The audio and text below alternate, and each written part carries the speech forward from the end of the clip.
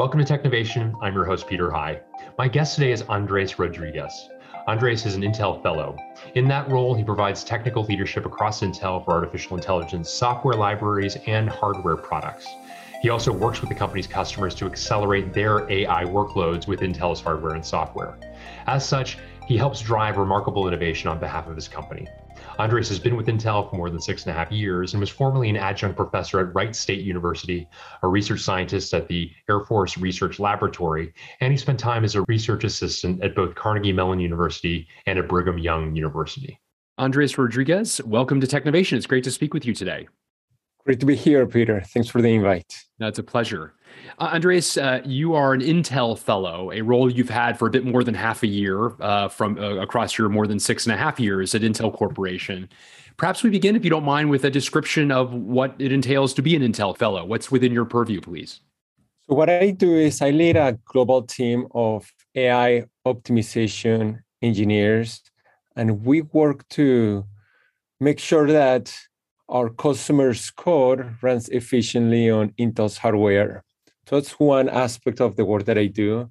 Another one is I work closely with our AI software products team to make sure that the products that they are developing in software meets what our customers need. And I also work with our hardware teams to co-develop new features that are beneficial for AI for the future hardware that we are developing. So I get to work with both our customers, with our software teams, and with our hardware teams, providing technical guidance on what Intel needs to do to make us successful in AI, and so that our customers are pleased with the products that they're receiving from Intel. Andres, I wanted to take a moment and talk about the hardware side of your purview. So many people, of course, think about AI as primarily a software-centric discipline, but you get so deeply involved in the hardware side of that within Intel. And in the broader ecosystem of companies, there are a great number of them that are making significant investments from a hardware perspective.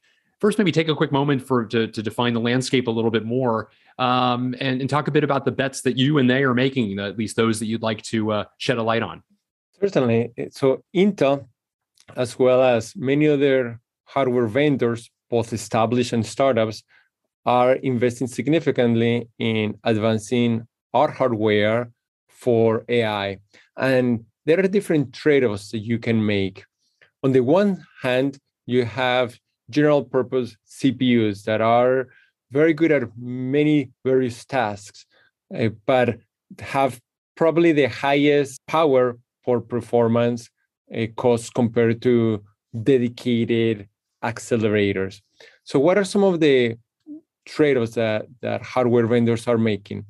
On the CPU side, both Intel and other CPU vendors are improving the AI performance by adding features that can accelerate artificial intelligence operations.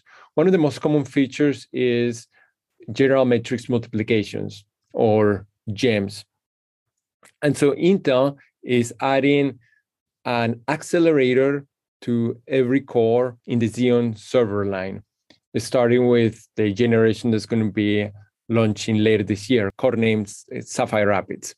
In addition, we at Intel, we're developing a GPU for artificial intelligence with a lot of compute, particularly accelerating general matrix multiplications.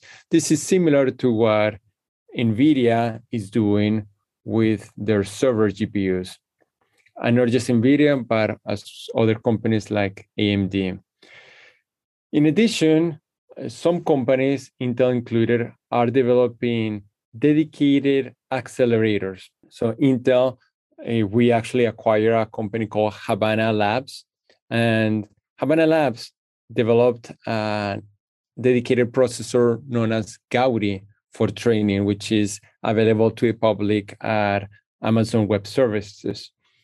Google developed a dedicated processor called the Tensor Processor Unit, or TPU, available at Google Cloud Platform. And other companies likewise are developing similar AI dedicated processors. The trade-offs that you make with these dedicated processors is that you are using most of the silicon space for compute, and you take away some of the general purposeness capabilities that, for example, a CPU has. What this means is that you are moving some of the complexities in the hardware to the software. And this is the biggest trade-off that these dedicated AI processors make. Hardware today in our general purpose CPUs, they simplify a lot of the complexities that the software would have to make. So for example, the hardware often has built-in intelligence logic to prefetch the next set of data. Dedicated processors, they don't have that typically. And so that complexity is left to the programmer.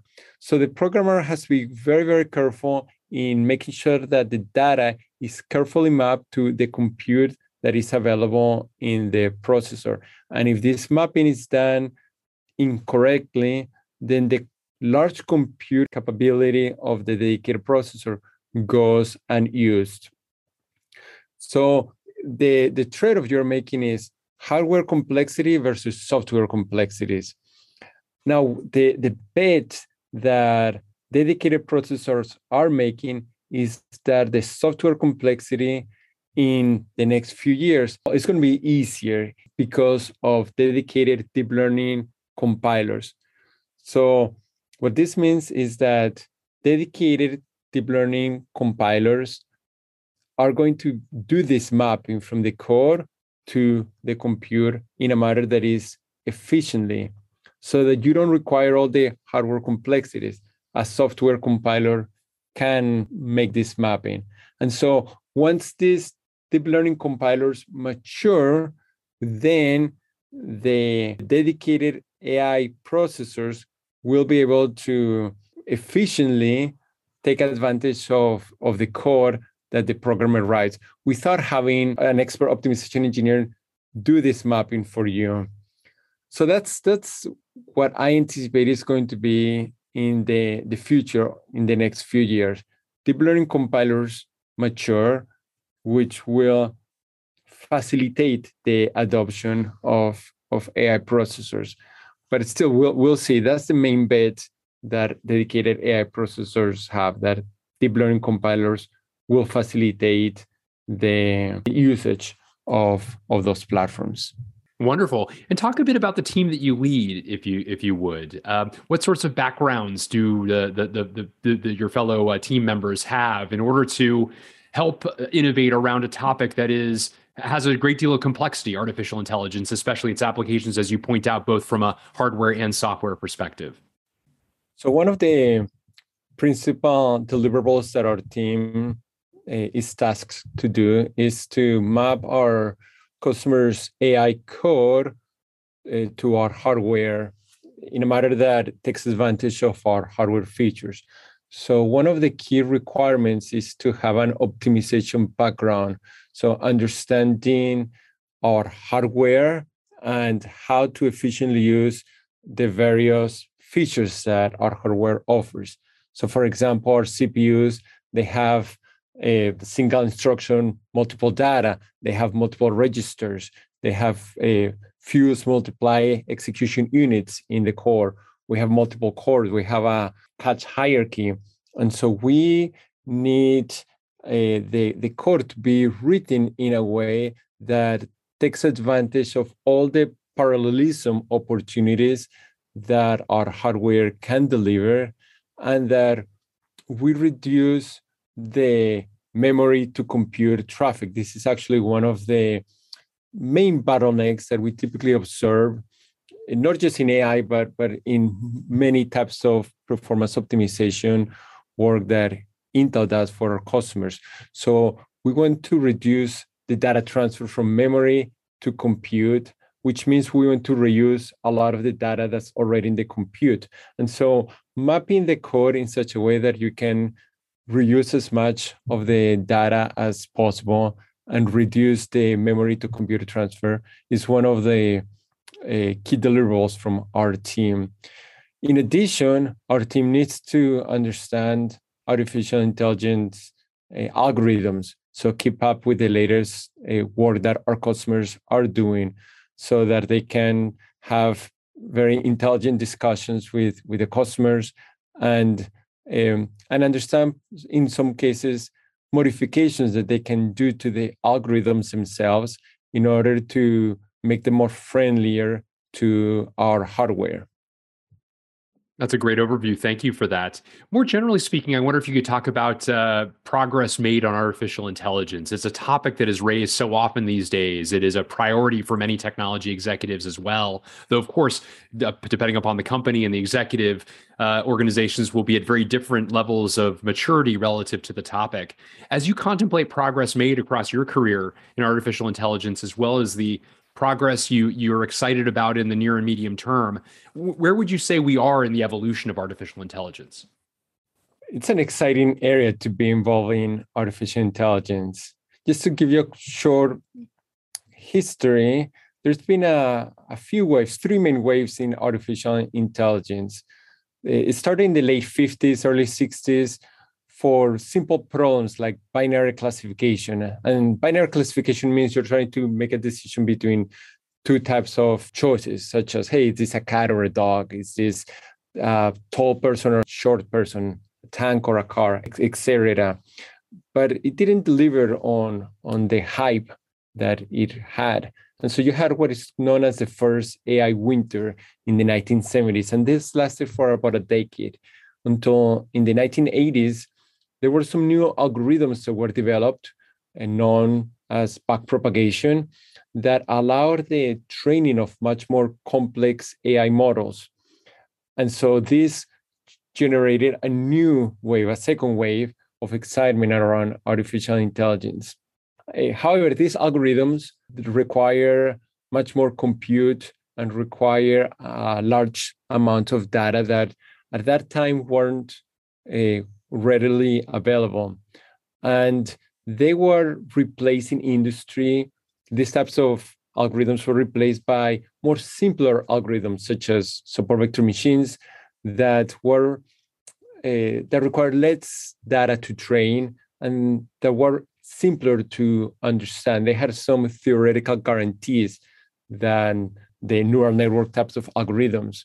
And so this was a very slow time of growth in the area of artificial intelligence with very minor incremental gains up until like the 2010 period, when now that we have large amounts of data sets and large compute capacity, there was a third wave of excitement around artificial intelligence with the coming back of neural networks. And neural networks have been used now for a variety of tasks over the past decade. They became repopularized through computer vision applications. So to be able to detect various objects and to classify those objects. And if you look at like the technology that you carry in your pocket, in your smartphone, and whenever you take a photo and it gets processed, you can often the algorithms know where people are, who their faces belong to. This would have been an extremely challenging task 10 years ago with the algorithms of that time. Also in speech recognition, in machine translation, translated between different languages, the amount of progress is unbelievably fast over the past few years. Similar in the area of recommendation models.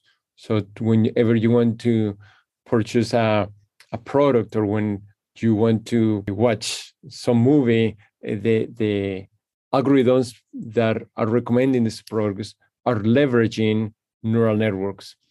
So we're in a time where neural networks are increasingly becoming part of many industries. And so it is a pretty exciting time to be in this field. You ask, what can companies do, especially the smaller companies? The larger companies, the internet giants, they have access to large data sets. They have a very large data centers that they can leverage to train these algorithms. But what about the smaller ones? So fortunately, there is a new set of algorithms that target smaller models. So you can actually take large models that have been trained with very large amounts of data, and then you can retrain them or fine-tune them for a particular task. So if you're a small business that does not have a very large data set, you can take a large model and retrain that large model with your smaller data set for your particular task. You can also leverage a number of tools. Intel, as well as other hardware vendors, as well as the public cloud service providers, are providing end-to-end tools to facilitate the data pre-processing, post-processing, and training of AI algorithms. And lastly, I think there is a desire to apply AI to everything, but working with your data scientist, I think it's really important to identify the areas in your business where AI can make the biggest impact, whether it is maybe in human resources or in manufacturing or whatever areas your business is trying to resolve. Just work with your data scientists to identify those ones where the low-hanging fruit, where AI can make the biggest difference. A great overview. Thank you so much, Andres. And you've spoken about how AI is getting more democratized in the process as well. Talk a bit about what you mean by that and what that entails, building on what you've just described, please. Intel, as well as other companies, are developing tools to facilitate the broad market to use AI. So back in 2010, 2012, in the early days of this new wave of AI, you needed experts that understood very, very well the hardware and that understood AI, the algorithms that could map the algorithms to the hardware in a manner that was efficient. And you had to write all the code of these AI functions by scratch using C, C++ for CPUs, or CUDA C, CUDA C++ for the GPUs. And only few companies had the capability to hire all the experts that require building these AI algorithms. Today, though, we have software libraries that abstract a lot of these complexities. So you can develop an AI algorithm just by using high-level functions. So you can think of an AI algorithm as a set of Lego pieces that you put together to build complex models. And leveraging AI libraries such as TensorFlow, which was and is maintained by Google, such as PyTorch, which was developed and is maintained by Meta, you can abstract the low-level complexities and just focus on these high-level building blocks to design your model. In addition, there's a lot of effort that goes into preparing the data set before you train these algorithms or before you deploy them. And there are now tools available by Intel and others to more easily do the data cleaning, the data preparation, making sure that the data is in a format that the AI models can consume them. And so you have a pipeline that is available today, from data pre-processing to post-processing and everything in between, that is available to the broad market, which wasn't a few years ago. So this is democratizing the adoption of AI across the industry. In addition, you also have the availability to leverage high-level tools. For example, public CSPs offer AI as a service, where they take data, they train complex models, and then you can leverage those complex models with just simple APIs. So you don't even need to understand any of the complexities behind the AI models if you want to stay at that high level. So for example, you can leverage like an image classifier without actually training a model, just leverage an existing model that a public CSP trained for you. Similar with machine translation, you can take a document from one language to another language without understanding any of the complexities behind it. So depending at the level that you want to work on, there are different tools or software libraries that the industry can leverage. It's very interesting. I think what was intimidating for many, Andres, was the prospect of developing artificial intelligence within one's own team primarily. And what I'm hearing you say is there are great opportunities now to develop a robust ecosystem. In addition to open source style software that one can access readily and cheaply, if not for free, in order to make significant progress from this perspective. Is that a fair synopsis? That's correct. One of the exciting things about this community is the willingness to open source software and to share the learnings. It is fascinating going to an AI conference and seeing two competing companies publishing details about the AI algorithms that they're using in production. And so there is a lot of information sharing at the algorithm level and at the software level. And I think this is one of the reasons that AI progress is moving so fast, because of all the knowledge sharing that is happening. Very interesting. I appreciate that overview as well.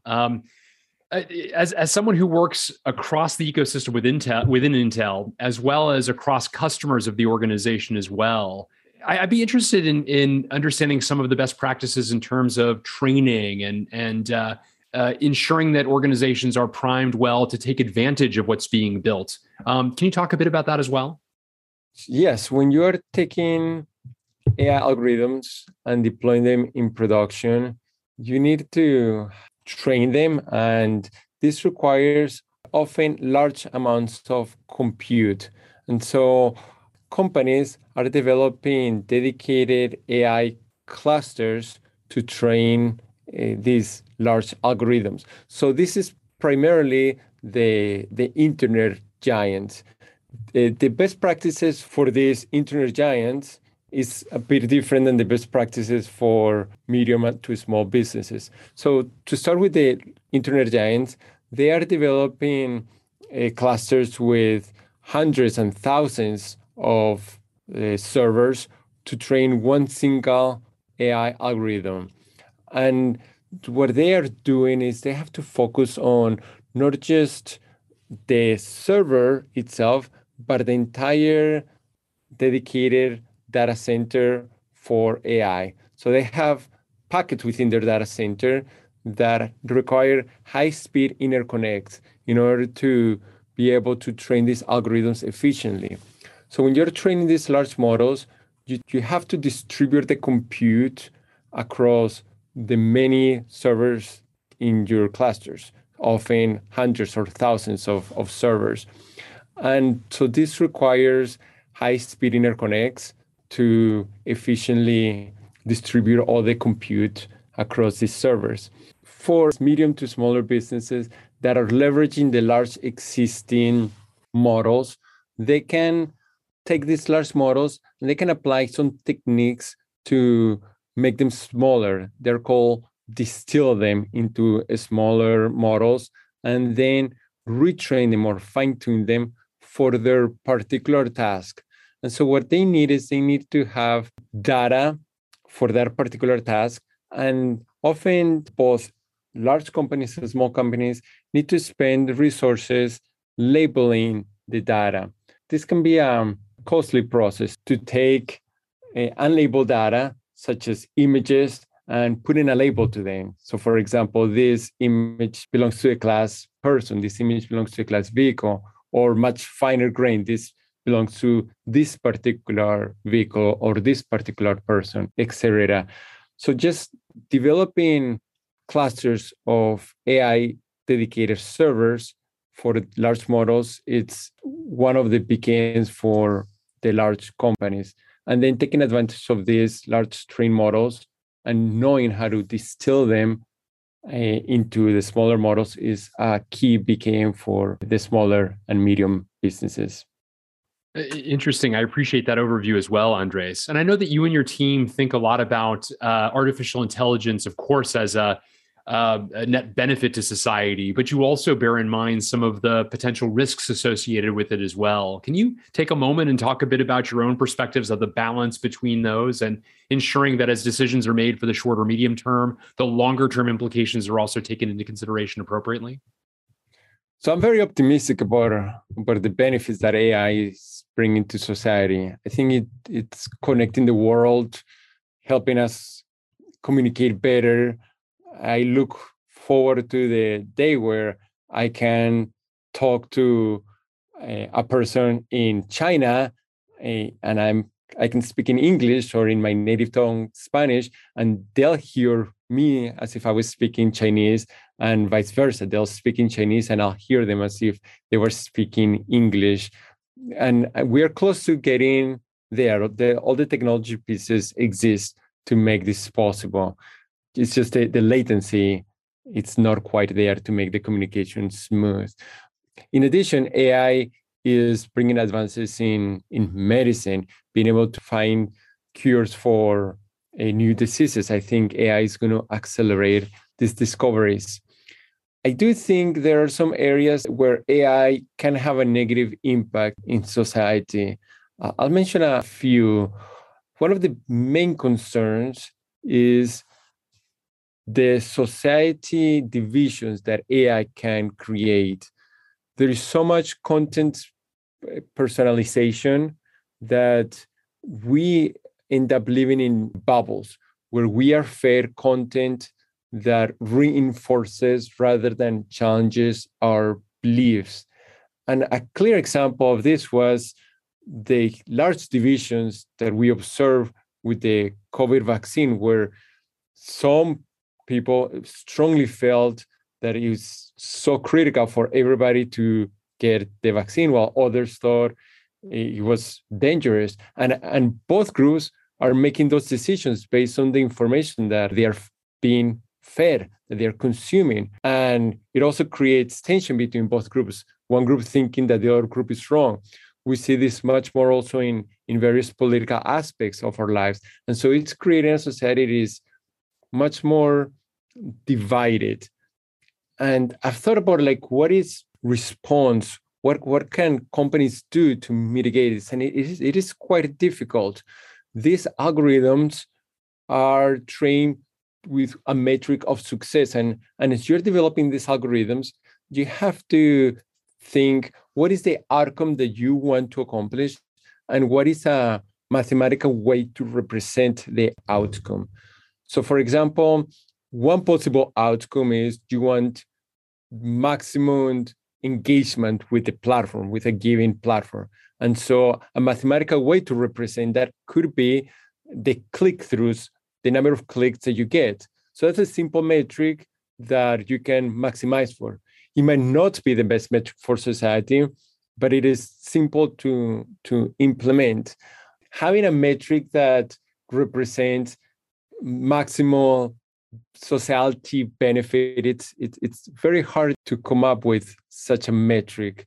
So I don't necessarily have a good solution.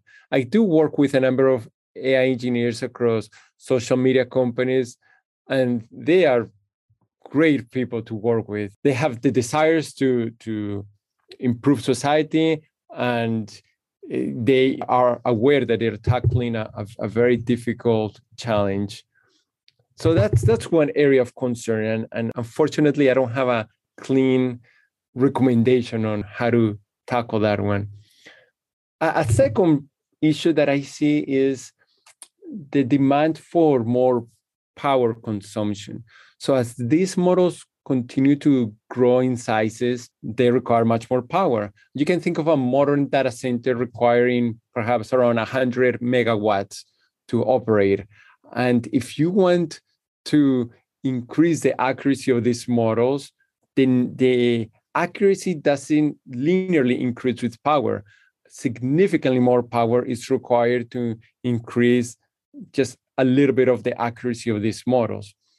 In fact, there was a paper written by Thompson and some of his colleagues at MIT about 2 years ago that showed that power growth at the 4th to 9th power correlated with accuracy. So if you want to double your accuracy, you need to increase the power consumption by 16 to 512x the amount of power.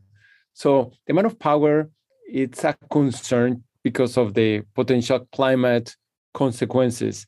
And as we, as a society, becoming much more aware of the footprint that we live in our environment, we need to think of how do we tackle the hunger for power that these models have. And so some of the ideas is taking large models and train them very infrequently and distilling them or making them smaller prior to production. And this is something that it is happening today. Another thought is applying machine learning for deep learning model design, which means finding deep learning models that are not as large, but yet can deliver on high accuracy. And this is an area known as AutoML, which looks very promising. And this can maintain a high accuracy from these models without requiring them to grow as large as they would need to grow without applying machine learning techniques. So that's a second area of concern. And the last area is more related to copyright. So for example, I don't know if you watch, if you're a Star Wars fan, but in the original movies, there was one of the characters, Grand Moff Tarkin, earlier known as Captain Tarkin, who was played by an actor that passed away in the 90s, Peter Cushing. And in the recent movie, Rogue One, the actor showed up in the movie. Of course, it was a CGI creation, and but you wonder, hey, is this okay? Is it okay to bring actors that were not real in the movies to be portrayed in the movies? Now, how does this relate to AI? In AI, you have the ability nowadays to very realistically generate fake people that look very much real and resemble and can resemble a particular real person. And you can generate their voice. You can have their mouth movements very precisely synchronized to what they're saying. And it doesn't require the huge budgets of Hollywood to make this possible. Researchers at universities are making this possible. So dealing with the implications of perhaps an actor's willingness or unwillingness to be portrayed in those scenarios. Another one similar is in the area of music. So for example, let's say that you are a composer and you have many beautiful pieces that require significant effort for you to compose. An AI algorithm can quickly look through all your music and then be trained and create music that resembles your style. And it's going to take the algorithm very little effort to do so. Is that going to be, is that okay or not? So I think this is where government can play a part in protecting the copyright of creators to make sure that if an AI algorithm uses their creations in their training to generate new music, that they can somehow be partially compensated for that. Again, I'm not a government policy expert. This is just some high-level ideas of some of the areas that government could facilitate the protection of creators. Very interesting. I also wanted to ask you, there are a lot of people who are leaders in this field who have backgrounds akin to yours. You have a PhD from Carnegie Mellon, one of just a handful of universities that are on the bleeding edge in terms of innovation relative to this topic.